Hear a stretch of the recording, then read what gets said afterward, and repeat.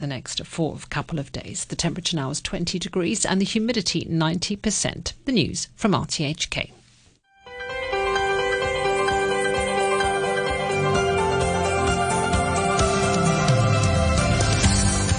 Good morning. Welcome to Backchat. I'm Danny Gittings. And I'm Paul Zimmerman. On today's special edition of Backchat, we're examining this year's budget, delivering his financial blueprint at the Legislative Council yesterday. Financial Secretary Paul Chan announced a wide range of measures, from the much-expected removal of all remaining property curbs to the extension of tax concessions for electric vehicles, and a fund to help Hong Kong develop into a green maritime fuel bunkering centre. However, there was a mixture of good and bad news about Hong Kong's economy. The unemployment is down, while both economic growth and visitor arrivals are up. But so too is the budget deficit, which will surpass $100 billion this year, almost twice last year's forecast.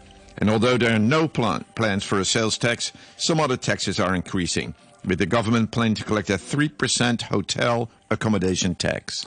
So do tell us what you think of this year's budget. We want to hear from you. You can call us anytime on 233-88266 and join the conversation.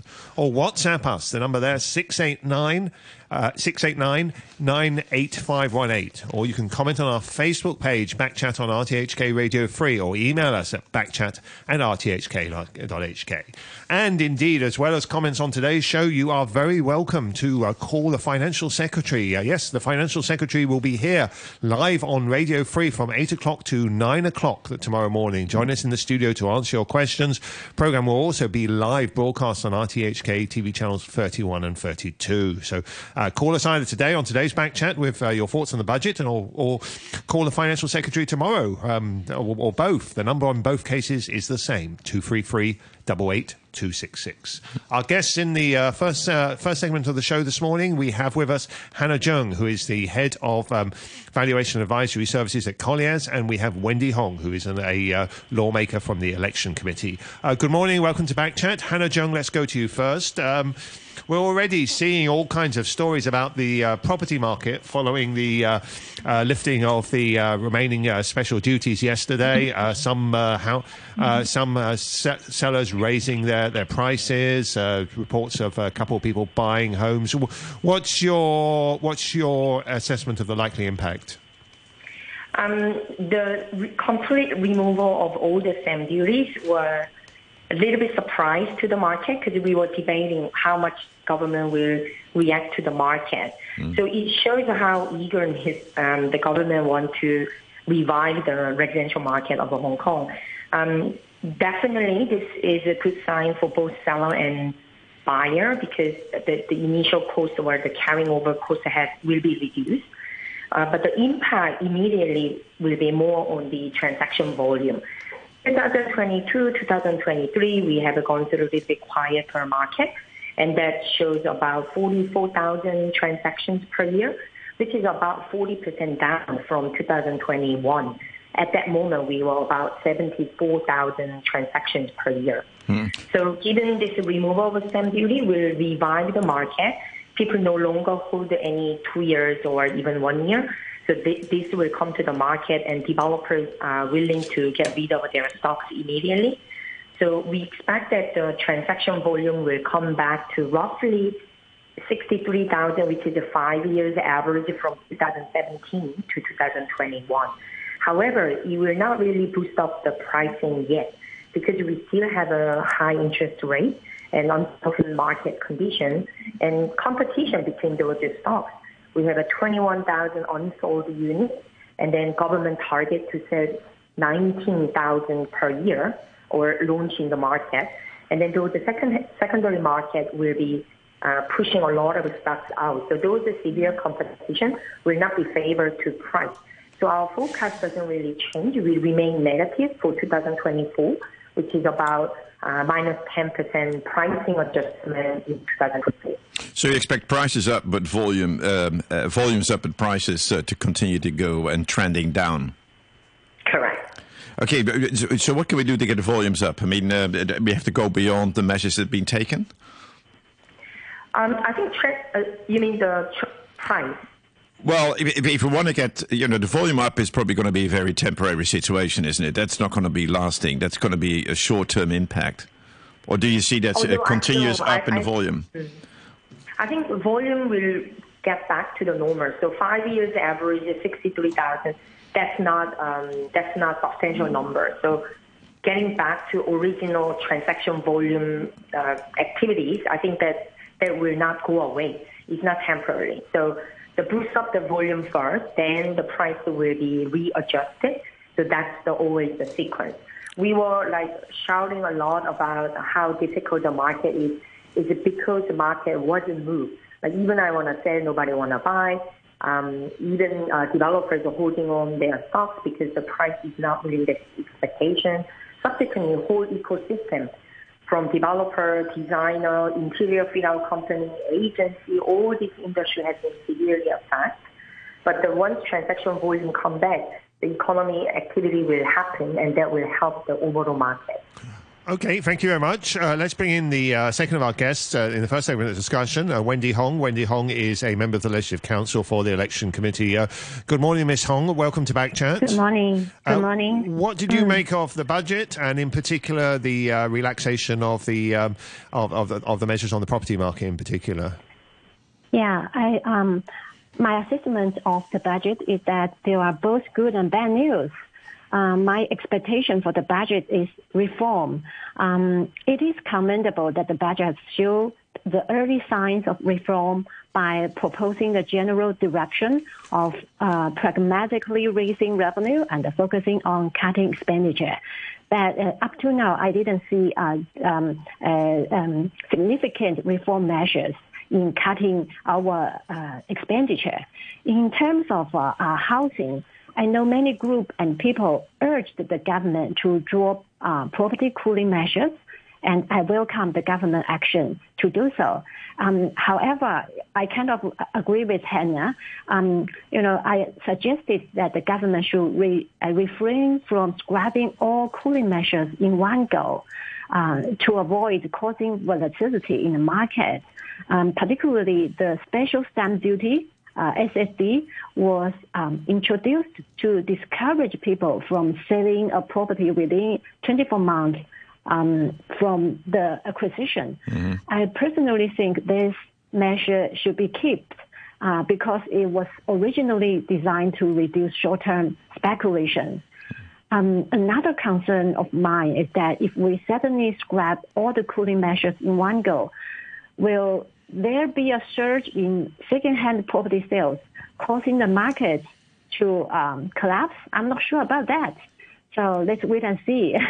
What did you mean when you said you were disappointed there are not significant reforms in the budget? What kind of reforms were you hoping for? Actually, we can see a trend of significant expanding of government expenditure during the past 20 years, particularly the past 10 years. The rise of government revenue is in short of government expenditure expansion significantly. In order to reduce expenditure, the budget has proposed a series of fiscal consolidation measures to control the growth of operating expenditure. However, no reform measures have been introduced to the welfare system, which has seen the most rapid expansion in the expenditure. Let me give you some example. In 2022, the two tiers of the Social Security allowance for the elderly, SSA, were merged and bring them all in line with the higher tier. And the relevant expenditure has increased by more than 10 billion in just 2 years. Mm-hmm. And in the future, we will see at least 50,000 new elderly people will receive the relevant benefits each year in the future, and the expenditure will soar. As Hong Kong's demographic structure turns into an inverted pyramid, with the number of elderly expanding and the youth population shrinking, one day, it's expensive. one day the young generation will not be able to provide for the elderly. But and that's the a temporary whole system, situation, isn't it? I mean, that the bubble will pass. But isn't it any downturns and we have economic issues that the government should spend more? I mean, if the government starts squeezing the expenditure at this moment, then it further exacerbates the economic issue, the problems we're having. The closure of shops, closure of businesses. Isn't it that we have to spend more now to get us through the bad period? That's why we have made all the savings over so many years. Well, I don't think so. Actually, I'm cautiously optimistic about our fiscal health in the medium to long term. The budget proposed the two preconditions for our future fiscal health. First, is our normal GDP growth should be maintained at 5.5 or above per year. That's your expectation. Yes, and second, the issue of 95 to 165 billion debt every year, with the level of the government debt rising to 9 to 13% of GDP, about 3 times the current level. So according to projections, Hong Kong will break even next year, and then we will see a surplus, but only if the annual debt of over 100 billion is treated as a revenue.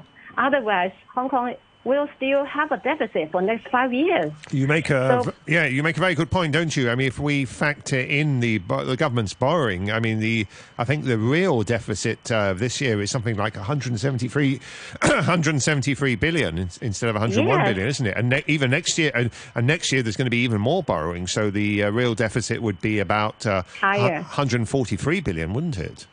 Yes, basically the risk of structural deficit has not yet been eliminated.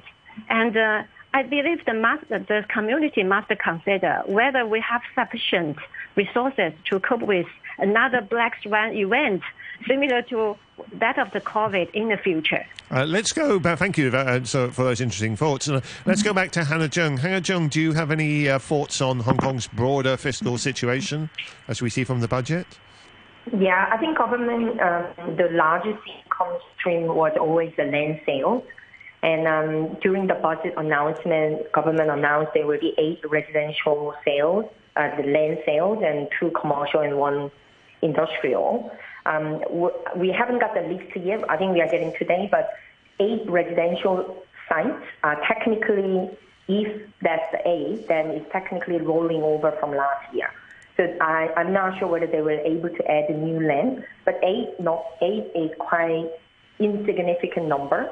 And given the market, the land price has came down quite significantly, the revenue to the government, if they sell all of these, will be still less than 40 billion Hong Kong dollar.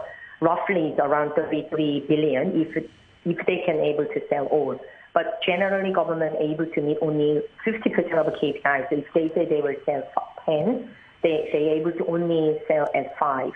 So the land revenue continuously the biggest problem for the government. I think that's why they want to issue more bonds, etc. But ultimately, the market has to regain the confidence. Otherwise, developers still try to not beat the land. But given the high cost right now, both interest rate as well as construction costs, and nothing has been changed compared to last year and this year, and you are rolling over exact same site. Why I want to go in now, which I didn't go in last year, right? So I think I'm a little bit pessimistic about the land sales revenue target 2024, unless government able to add more better land or more creative ideas, not putting too much burden to the developer. They will maybe provide more liquidity in the market. All right, so this year is not going to be a good year, but do you see the long-term future? I mean, do you see it as bouncing back? I mean, is the government doing the right thing by trying to get it through the poor period and back to a future of positive numbers? I think long-term, yes, because that's why government is putting so much effort on bringing a new talent, bring a new money, and then North Metropolis is something they are pushing really hard to give a better space for the people, better entity to coming in related to INT.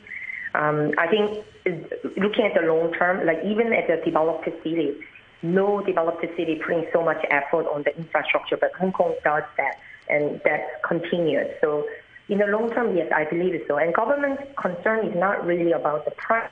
Their concern is giving affordable housing. So it's still aligned with their vision, and as long as the supply continuously coming in and market able to absorb, that's meeting the expectation. So I think in the long term, it will go back to a good shape. I don't think many of the citizens are expecting the price level will go up to the peak level, and that's not really desirable. So it's coming back to the new norm and able to afford and livable space. I think that's where everyone is. Okay, thank you very much. That was Hannah Jung, Head of Valuation Advisory Service at Colliers. Thank you very much for joining us on Backchat this morning. Let's just go briefly back to Wendy Hong, Election Committee lawmaker, who I know also has to go. But Wendy Hong, just before you go, you're quite worried about, you mentioned you're quite worried about the lack of reform measures, I think further cuts in government expenditure. How much do you think the government needs to cut expenditure, Wendy Hong? I would like to take this chance to comment on affordable housing. Yeah. I always think that Hong Kong is not in short of public rental housing. We have more than 30% families living in public rental housing, which is the highest in the whole world. Yep. I think what we need is having housing ladders above the public rental housing, mainly subsidize the sale flat, linking the public rental housing and the private housing units. This will allow people to move up the ladder and increase the turnover rate of the public rental housing. Government has thought about this for a long time. I mean, they have not been able to do this. They've tried this. Yeah. Actually, in this budget, we addressed the public rental housing issue, and we will build more than 200,000 units in the coming 10 years. We extended the cash allowance scheme for 1 year. We also addressed the private market, but we did nothing for sandwich class at all. We always forget that there are a large group of family in Hong Kong who are not eligible for applying public rental housing, while they are not incapable or they cannot afford private housing units. They are the so-called sandwich class, and we totally neglect their needs. We have not been able to find a solution for that. Okay, thank you very much, Wendy Hong, for joining us on Backchat this morning. Let's now bring in the third of our guests. The third of our guests is Anthony Wong, who's the Business Director of the Hong Kong Council of Social Services. Good morning, Mr. Wong. Thank you for joining us. Good morning. Good morning. Now, we've been listening to other guests on Backchat saying that the government is cutting public expenditure, but they were saying the government needs to cut public expenditure even more. That the Hong Kong's fiscal position just does not allow us to have the same level of public expenditure, and it has to be cut faster than it is already being cut. What's your view on that? No, I think we shouldn't discuss about the budget in terms of we are talking like an account. It's not just, we can't discuss it like independent of the actual situation in the society of Hong Kong, because as you all know that we are actually in not even the peak of the aging society. We're just starting to, our population is getting old very quickly in the coming next decade. So are we ready for an aging population? Are we ready for it? I think we are actually preparing for it. Like people are commenting on old age living allowance. I think this kind of measure is going to help the elderly to maintain a certain, decent level of living in Hong Kong. So, and of course, we were aware of that this kind of expenditure is going to go up during this period. But I think these are what we need.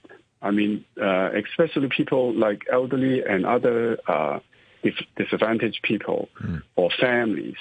Like we have seen a lot of tragedies in the families, or we are having, in the entire world, we are, facing another tsunami of mental health. So these are the things that are the real needs that we have to address.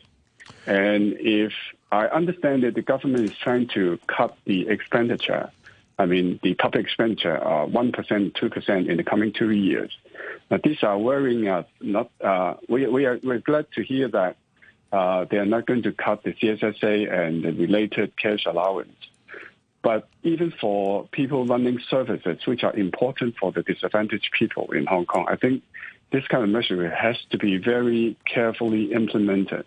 I would suggest that the government should, discuss with the sector, with the NGO sector, and also with the service operator to iron out what are the most priority group of people that we shouldn't cut those services. I mean, if there is a need to cut this expenditure, we should have a list of priority rather than like a across-the-board cut. So where would you... I mean, they've already said they will exempt CSSA expenditure, won't they, from the cuts, which is a very substantial part of government revenue. I mean, you can't exempt everything. Where would you place the cuts? I mean, if we don't have enough money, we've got to cut somewhere. Now, as I said, people like the expenditure on OH living allowance, although it's kind of a big expenditure for the government, but if you can give those monies to people, which are constituting a substantial proportion of our population to spend, that is going to help the economy as well. And of course, so this kind of expenditure, of course, and also other like elderly care service, residential care service, and also, child care service. As we can see in the last couple of years, we have so many, family and children tragedy. We are talking about how we should enhance the service. Now we are cutting back the service. It's going to, having a huge impact on this kind of disaster. So you don't see any opportunity for cost savings. What you're saying is the demographics are such that the elderly population is growing. We got to deal with them. We got to look after them, and it's going to cost more money. So you can't cut it. No, I'm not saying that. We fully understand that we are having a big deficit. But you have so many bureaus, so many different departments. There must be some kind of priority that we should list out and think about how we should cut those kind of not so immediate or not so urgent kind of needs, and then devote all other resources to people who are more in need. Okay. Like, for example, people have been talking about how we should increase the fee for recreational or sports facilities. I think these kind of things can be deliberated in the community. But if we are, cutting those expenditure on people who are desperately in need, that would be quite, having a negative impact on those people who are really in need of. How about the transport subsidy and the $2 fare for people who are aged over 60? The cost of that has ballooned far beyond what the government originally expected. The financial secretary said it's going to be reviewed in the budget. He didn't say there's any prospect of changing it. But what are your thoughts? Yeah, now we will remember that when this measure was first released, people, even in the elderly groups or people who are with disabilities, they welcomed it so much, and the entire community was happy about this measure. Now that we understand that the expenditure is high, but you have to understand that a lot of people who are aged and also who are with mobility disabilities, if you have this kind of scheme that is going to encourage them to participate more in the community, I think we understand the difficulty, but then we have to deliberate carefully how it would impact on the mobility of people and in terms of participating in the society. And if you reduce that, then the economy would have a negative economic effect? I'm not an economist. But I just say that we should. But you understand people's behavior. We should balance the expenditure and also how we should encourage more participation opportunities of these people, and especially when this group of people are constituting a rather substantial proportion of the population. Thank you very much for joining us this morning. That was Anthony Wong, Business Director of the Hong Kong Council of Social Services. We're going to take a break for the news, but stay with us because we'll be continuing discussion about the budget after the news, and we'd love to hear what you have to think about the budget. You can call us on 233-88266, and just to remind you, you're welcome to call on this morning's show. We'd love to hear from you, but also tomorrow morning morning, the Financial Secretary will be here on Radio Free, live from 8 o'clock to 9 o'clock in the studio to answer your questions. The programme also being broadcast on RTHK TVs 31 and 32. So do get your calls in tomorrow, and based on past experience, get them in early if you want to actually be able to speak to the Financial Secretary. The weather forecast, it's going to be mainly cloudy with 1 or 2 rain showers. Maximum temperature is going to be 21 degrees today, but temperatures are going to start to fall. It will be down to 15 degrees tonight, and then it's going to fall to about 13 degrees on Saturday. Currently, however, it's 20 degrees, relative humidity 89%. It's 9:30. Here's Carol Musgrave with the news. Lawmakers and representatives of the real estate sector have welcomed the government's decision to scrap property cooling measures. Industry insiders welcomed the move in yesterday's budget to end levies on second home buyers and purchases by non-residents. However, many said they expected prices to continue falling for now amid high borrowing costs and a glut in supply. The US Supreme Court has agreed to decide if former President Donald Trump can be prosecuted on charges of trying to overturn the 2020 presidential election. Arguments in the case have been scheduled for late April. The Republican leader in the US Senate, Mitch McConnell, says he will step down from his position in November after almost 2 decades. But he said he would continue to represent Kentucky until his term ends in 2027. Mr. McConnell said it was time for others to step in. We'll have more news for you at 10. It would be unimaginable if we ran out of water. You couldn't play with water under the sun. You couldn't cook your favorite food. You would not be able to do anything without water. Did you know that on average, each person in Hong Kong uses 150 1-litre bottles of water per day? A water shortage might be closer than you think. Remember to use water wisely. The Water Supplies Department reminds you, save water today for a sustainable future. Starting from August 25th, 2024, Hong Kong residents, including eligible persons with disabilities aged 60 or above, must use a Joy U card to enjoy the $2 scheme. Apply now if you do not have one. Card replacement is not required for eligible persons with disabilities aged below 60. For details, visit the Joy U card website or call 3147 1388. Welcome back to Backchat. I'm Danny Gittings. And I'm Paul Zimmerman. In the second half of the show, we're going to be continuing our discussion on yesterday's budget delivered by the Financial Secretary, Paul Chan. And a reminder that the Financial Secretary himself will be here tomorrow morning from 8 o'clock to 9 o'clock in RTHK and also Radio Free and also live on RTHK's TV 31 and 32. So that will be your chance to put your comments directly to the Financial Secretary on 233 88266. You can use the same number to call us now with your thoughts on the budget. And, of course, we welcome your thoughts through other channels as well. You can email us at backchat@rthk or HK. Comment on our Facebook page, Backchat on RTHK Radio Free, or WhatsApp us on 6899-8518. Before we go to our guest, let me bring in a comment that's come in from Ilnor. Ilnor saying, it's impossible to please everyone with the budget. Although there are few sweeteners in the budget, few sweeteners in the blueprint, there are some positive aspects worth noting. The removal of cooling property measures, the introduction of higher taxes for higher earners, reductions in government expenditure and freezing expansion of civil service manpower, along with an increase in tobacco tax. Those are just a few examples. Regarding Carrie Lam's Lantau Vision project, decision to put it on hold raises concerns about its future. If the government is unable to secure financing, it seems unlikely they'll be able to pursue it later on. I also find the revival of the 3% hotel accommodation tax somewhat contradictory. It seems conflicting to be trying to attract tourists and visitors to the city while simultaneously imposing taxes on them to generate revenue. Also, the Hong Kong dollar two Hong Kong dollar public transport fare subsidy scheme for the elderly and people with disabilities being under review suggests changes are on the horizon for this scheme. Furthermore, I would question the frequent pyrotechnic and drone displays, considering the significant cost to taxpayers for each show. It's worth considering whether such expenses are justified. and if there are more cost-effective alternatives available. Finally, let's hope that the budget will be able to deliver on its promises, as stated on the cover of the blueprint, advance with confidence, seize opportunities, and strive for high-quality development. How about you, Danny? You'd like to see the pyrotechnics continue on a monthly basis?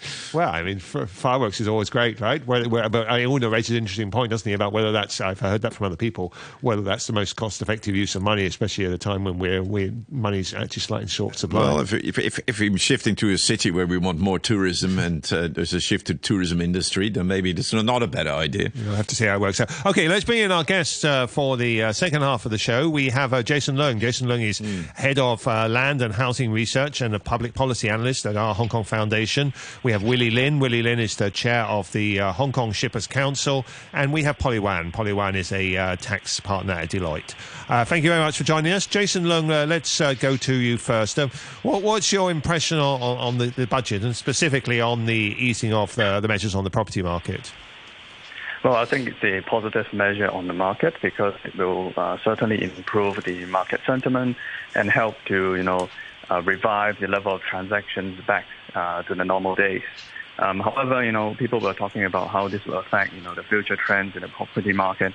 So I think it's still up for some observation because, well, of course, the easing of these spicy measures is somewhat a positive trend on the market sentiment, but whether it can affect prices, that's another thing. I think it will still be dependent more on the fundamental factors such as the interest rate trends, the external environment, the demand and supply balance, so on and so forth. So I think how things will go remains to be seen. But overall, I think it's a positive impact. Now, the tech industry is again being fettered in this budget with additional money. I mean, are we on the right track? Should we leave tech to Shenzhen and should Hong Kong focus on another industry? Are we having a real structural review of where we are and where we should be going, or are we continuing the trend we've seen so far, where we're trying to mimic what happens in Shenzhen? Well, I think the government has a clear target of developing the tech industry as a second economic engine of Hong Kong. However, that is a very long-term investment that will not, yield quick results. So I think in the meantime, we still need other things to prop up the economy while, the investments and the infrastructure for the tech industry takes place. So what the government has done is trying to boost the retail and tourism industry as a short-term quick fix.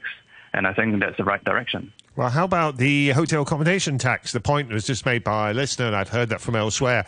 If you're trying to boost the tourism industry, adding a hotel accommodation tax seems a slightly strange way of going about it. Yeah. Well, I think there are two ways of looking at it, right? Firstly, if you compare Hong Kong's hotel prices with other, popular tourist cities in Asia, we are actually on par, if not cheaper. For example, Singapore, I've taken a look at the statistics. It's about 20 to 30% more expensive than Hong Kong in February, taking the average of all days, given the Chinese New Year holidays. Well, the problem is that during the holiday seasons, the price hikes in our hotel rooms is really sharp. And this is especially so for the lower-end hotels. We've done a calculation, and it shows that the hikes can go up to close to 400% for those lower end rooms, and that's a huge deterrence for tourists. So the problem is with the price hikes, I would say. But is it a supply issue or a price hike issue? The price hike follows supply constraints, isn't it? The price hike. And the second point I want to make is that the 3%, comparing to that of the other cities, Macau comes in at 5%. Taiwan is about 10 to 15%. China, mainland China, 6%. So I would say 3% in Hong Kong. It's kind of mild. It's not really that much compared to other cities. Okay, thank you very much. Let's bring in Polly Wan. Polly Wan is a tax partner at Deloitte. Good morning. Welcome to Backchat. Hello. We've heard a lot of other guests have been commenting about the Hong Kong government's fiscal position and how when we account for the borrowing in bonds, the substantial borrowing by the government, you might say the real deficit or the difference between revenue and expenditure is much larger. I think it's 173 billion this year when you take account of borrowing. What's your view on this? I guess the fiscal deficit is a hard fact. We cannot deny, but the major reason is because the Hong Kong government failed to generate huge revenue from land sales as expected. But we can see that the government strives to reduce the deficit by controlling the expenditure. And it also tried to expand the income, increase the income by various means. We consider that the government is working hard to strike a balance and target to keep a healthy level of fiscal reserve. So where do you see it end up at the end of this year? What is your expectation where we are going to end up with the budget? We made an estimation, and it's around 117 billion Hong Kong dollar. It's close to the estimation made by the financial secretary. And how much do you expect to be in bond sales this year? Actually, this year, you mean the year? Well, this new year, yeah. The coming year, yeah. The coming financial year. The budget seems to mention the figures, and it's a little bit higher than the current year, the year of assessment 23-24. So it's around 700 billion Hong Kong dollar. I cannot recall the figure. Yeah. Okay, so the total budget deficit is going to be, including the funding by bonds, is going to be much higher. So we still have a very large, big gap, a big hole in front of us. Polly Wan, I think the question is do you see this as a cyclical budget deficit, or is it a structural budget deficit? I think this is very, very much depends on the definition of the structural deficit. In fact, for the government bonds, which was recognized as revenue by the government, it largely refers to the green bond, which specific green use. So, and the green bond was not really issued to reduce the deficit of the government, but issued for the specific use. Most of them in relatively short term, 3 years. So I think it is not a means used by the government to reduce the deficit. Okay, and what is your view on the property measures, the easing of the special stamp duty and so on, and the likely impact on the property market? Polly Wan? These so-called spicy measures were introduced by the government many years ago. I think it's more than 10 years. And these measures is to deter, to curb the short-term speculation activities. And we can see that the government adjusted measures from time to time with reference to the market situation. And so based on the current market situation, I think it is a good time to abolish these spicy measures. And I think some of the population will be benefit from this cancellation of the measures. And for example, we know that the measures just abolished, including the BSD, the buy stamp duty, new residential stamp duty, special stamp duty. And the BSD and NRSD is mostly for buyers, and SSD mostly for sellers. So it depends on how this change affects the selected population. And actually, I've looked at the government statistics, and I know that for BSD, the BSD for the first 9 months in this financial year, that is April to December 2023, increased significantly by over 40% compared to the same period at last year. And BSD applies to non-Hong Kong permanent residents coming to Hong Kong to buy residential properties.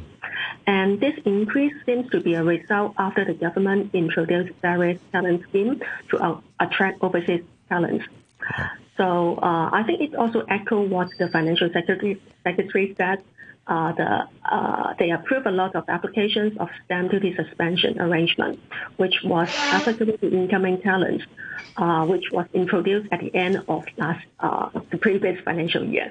So I think it demonstrates that the incoming talents are financially capable and are interested to purchase properties in Hong Kong for their own use. Okay, thank you very much. Stay with us. That's Polly Wan, tax partner at Deloitte, talking about the impact of yesterday's budget. Let's bring in the third of our guests in the second half of the discussion. We're also joined by Willie Lin. Willie Lin is the chair of the Hong Kong Shippers Council. Good morning, Mr. Lin. Welcome to Backchat. Good morning. Good morning. How are you guys doing? Thanks for joining us. There was this quite an interesting initiative mentioned in the budget about a green maritime fuel bunkering centre. I wonder if you have any thoughts on that and indeed on the other measures in the budget. Well, I think this echo late last year when the it's an old plan, you mean? The maritime roadmap per se, and this is green fuel also is one of the important aspects. The maritime trade believes will have to attract the international container liners to continue to visit Hong Kong. Of course, we are very excited to hear that they will be retargeting and looking at green methanol as one of their fuel besides LNG that we've been using now. So I think and particularly I think of interest is actually there's a plentiful of green methanol actually now inside China. So setting up this scheme enabling the okay, I'm sorry to interrupt, Mr. Lin. We're having a bit of problems with your phone line, which sometimes happens with mobile phone reception. Or maybe we'll try and call you back on a different line, and we'll come back to you to continue discussion on that point. While we're trying to get Mr. Lin back again, let's go back to Jason Leung. Jason Leung from the Hong Kong Foundation, who's already been talking about from a general impact. But I wonder also, Jason Leung, whether you have any thoughts on some of the other measures in the budget, particularly on things like on mega events, trying to attract more visitors to Hong Kong. What else catches your eye in the budget? Well, I think I'm glad to see that the government actually launched measures to cultivate new events and also new tourism packages with a Hong Kong twist. I think this is very important because many of the mega events that the government mentioned previously, they were kind of imported per se. So, for example, the Golf Open, the Rugby Sevens, things like that. These are events that are non-local in the sense that it can be held in other cities and the experience would more or less be the same because you're watching a sports tournament, for example. However, what we really need, to sustain a competitive advantage for Hong Kong, it's really events that tourists can only come to experience in Hong Kong. So I hope that the government examples for this. It's not Taylor Swift then, because she can go anywhere. But what is your example for a real Hong Kong unique experience that the government should invest in? They're talking about Hong Kong reality shows, aren't they? Yeah, I think that could be an interesting one because we've had the Tai Hang, the Fire Dragon dance for quite some years, and I think there could be some new ideas. For example, the reality shows is an interesting idea because it will target the younger audiences, and it will be a natural way to showcase Hong Kong's culinary specialties, Hong Kong shopping experience, the Hong Kong city skyline. It's an interesting way of presenting Hong Kong's attractiveness. What would be what would be a reality show though? I mean, in England, Australia, right, they put the people on deserted islands, don't they, and things like that, right, and see who pairs off with each other. I think in the Hong Kong context, it would have to be something rather different, wouldn't it? Yeah, I think it would be something rather different, or it can be the host can be put onto a challenge, to uncover Hong Kong's history or Hong Kong's unique specialties. For example, you can let the host do a city walk around Hong Kong's traditional urban areas and task him to find all these unique specialties that you want to showcase.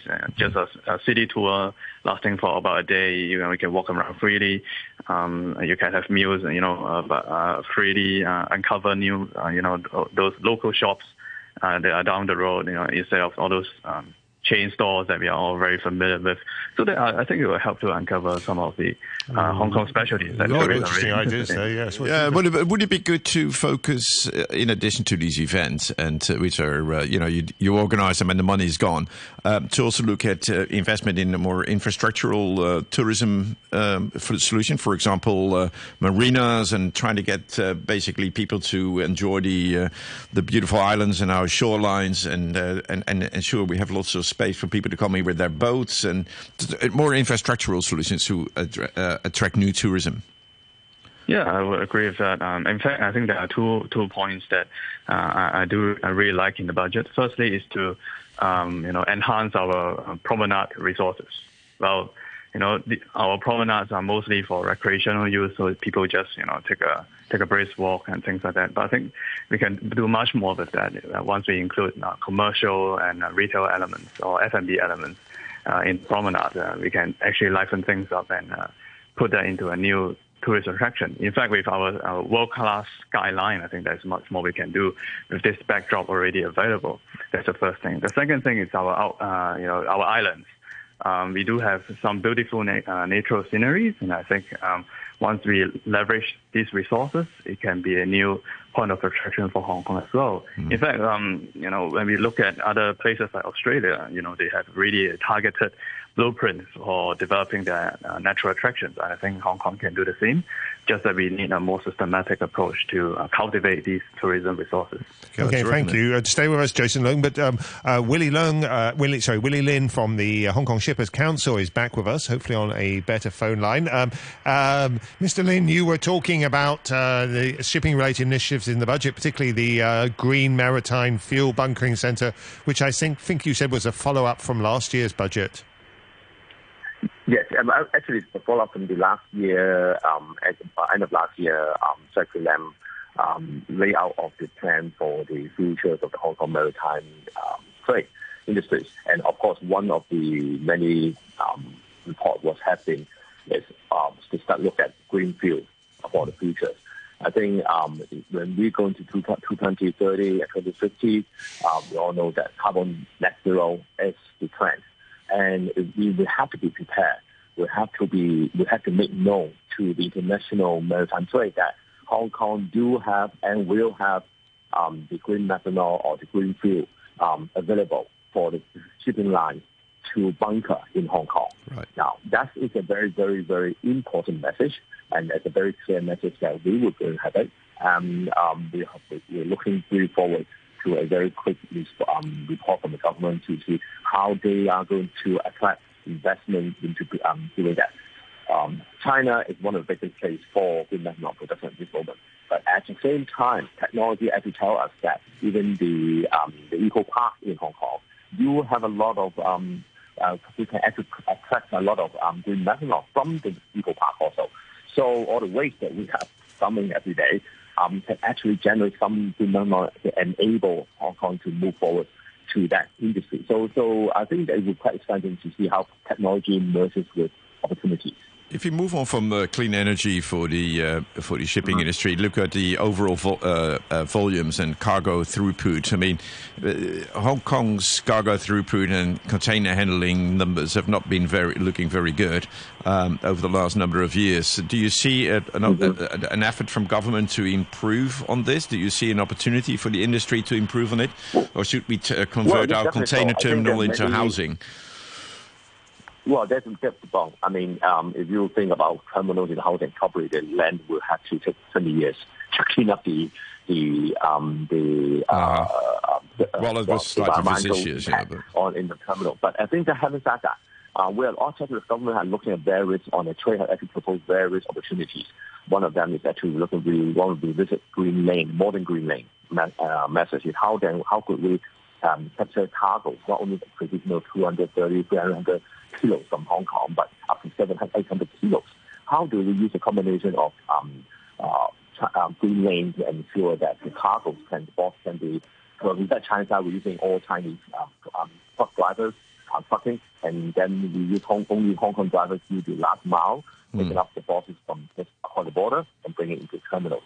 This kind of arrangement actually will secure additional cargo opportunities for Hong Kong. But importantly, is I think whether we are top 10 and out of the top 10, I don't think that is the most important. But important is how do we combine air, sea, land cargo connections. That's because Hong Kong is the only place in the whole Asia that has the opportunity to have air, sea, and land combination, and that is how we have to make it work. Okay, thank you very much. Let's bring in a couple of comments from listeners on the budget. Housing Estate Brett, short and to the point, says, just 3 words come to mind this morning. Capital Works Fund. The proverbial elephant in the room that nobody talks about, the structural problem that needs to be put out of our collective misery. A rather longer comment from John. John says, I'm not sure how much the government currently spends globally in promoting and marketing Hong Kong as a tourist attraction, but it should certainly increase the budget in this crucial area. I recently travelled on a cruise which sailed from Thailand to Hong Kong. Many of the passengers were wealthy, seemingly well-educated Americans. Rather than staying in Hong Kong for a few days at the end of the cruise, the majority of them said they were immediately returning to their North American homes. When I asked them why they weren't staying here a few days, they said that Hong Kong's image and reputation had been hurt in recent years by adverse Western media coverage related to the protests, national security laws, local freedoms, etc. As a Hong Kong resident, I attempted to allay their concerns, telling them that some Western media sources had painted an unduly negative picture of Hong Kong. But it's clear the Hong Kong government must launch an aggressive global marketing campaign, particularly in the Western Hemisphere, where our image has been arguably damaged the most, in order to restore our former image as a global tourist destination and financial hub. Thank you very much, John. And let's go back. That's an interesting comment, of course, at the 3rd anniversary of many of the protesters still being in jail awaiting the verdicts. It is almost exactly the 3rd anniversary, yes. Let's go back to Polly Wan, tax partner at Deloitte. Polly Wan, early on you mentioned about the government's revenue raising measures. They're increasing the top rate of taxation to 16%, and then there's the hotel accommodation tax that there's been some debate about this morning. Do you think the government is on the right track with these revenue raising measures? Are there other measures they could have considered but they didn't? Okay. I think the so-called increase in the standard tax rate for salaries and personal assessment is a measure used by the government to increase the revenue. And they try to limit the affected population because it applies to the relatively high earning individual only. For people who earns more than 5 million Hong Kong dollars will be affected. And the hotel tax is quite. I will agree with the previous guest that the impact is not that significant, and it is a norm in various jurisdictions that hotel tax or similar natures of tax will be charged. I think it is important to maintain the simple tax system and low tax rate in Hong Kong, especially the profit tax and no capital gain tax, no GST, no value-added tax, etc. So I think this is the reasons why the government wants to increase the revenue by various means instead of changing the core profit tax system in Hong Kong. The problem is that the money that is coming from these measures is really quite small, isn't it? Yeah, very little. Yeah, I mean, you're talking about less than 1 billion from the salaries tax increase. Presumably, if the government needs more revenue, more significant revenue, it's going to have to do something more than aggressive. This. What's your view, Polly Wan? I think that the objective is not only increase the revenue, but to reduce the deficit or maintain a break-even level of fiscal results every year. So it's either increase the revenue, reduce the cost, and the government is doing its work in both ways. Okay, and you really don't. I mean, there's a lot in the past. There's been a lot of talk about broadening our tax base by having a goods and services tax, a sales tax. You really don't think that's a good idea from your perspective? I think it is always correct that Hong Kong should study the possibility to broaden the tax base, but it affects quite many people and companies. As we know, introduction of a new kind of taxes is very is very important, and it increased the compliance cost of many companies. Sure. As we know, the Hong Kong tax system is very simple.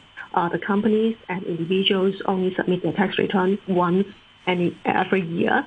And generally, for jurisdictions which adopt consumption tax or value-added tax, they generally need to submit the tax return every month. So it is a huge compliance cost for many companies. So you like that, but I mean, at one hand you agree to not have the GST, and on the other hand, you suggest that we're going to have new forms of tax. Okay, so let's go very quickly because we've got about 10 seconds. Polly Wan, would you like very briefly to respond to that? I think before introduction of any new taxes, including GST, detailed study is required. Okay. Thank you very much indeed. You just heard Polly Wan from Deloitte, also Willie Lin from the Hong Kong Shippers Council, and Jason Leung from our Hong Kong Foundation, and of course the second presenter here, Paul Zimmerman. That's it for today. Tomorrow, Andrew Work and Mike Rouse will be here for Backchat, but don't forget, before Backchat, the Financial Secretary will be here, and you can call him on 233-88266. So do join Radio Free tomorrow, both for the Financial Secretary and for Backchat.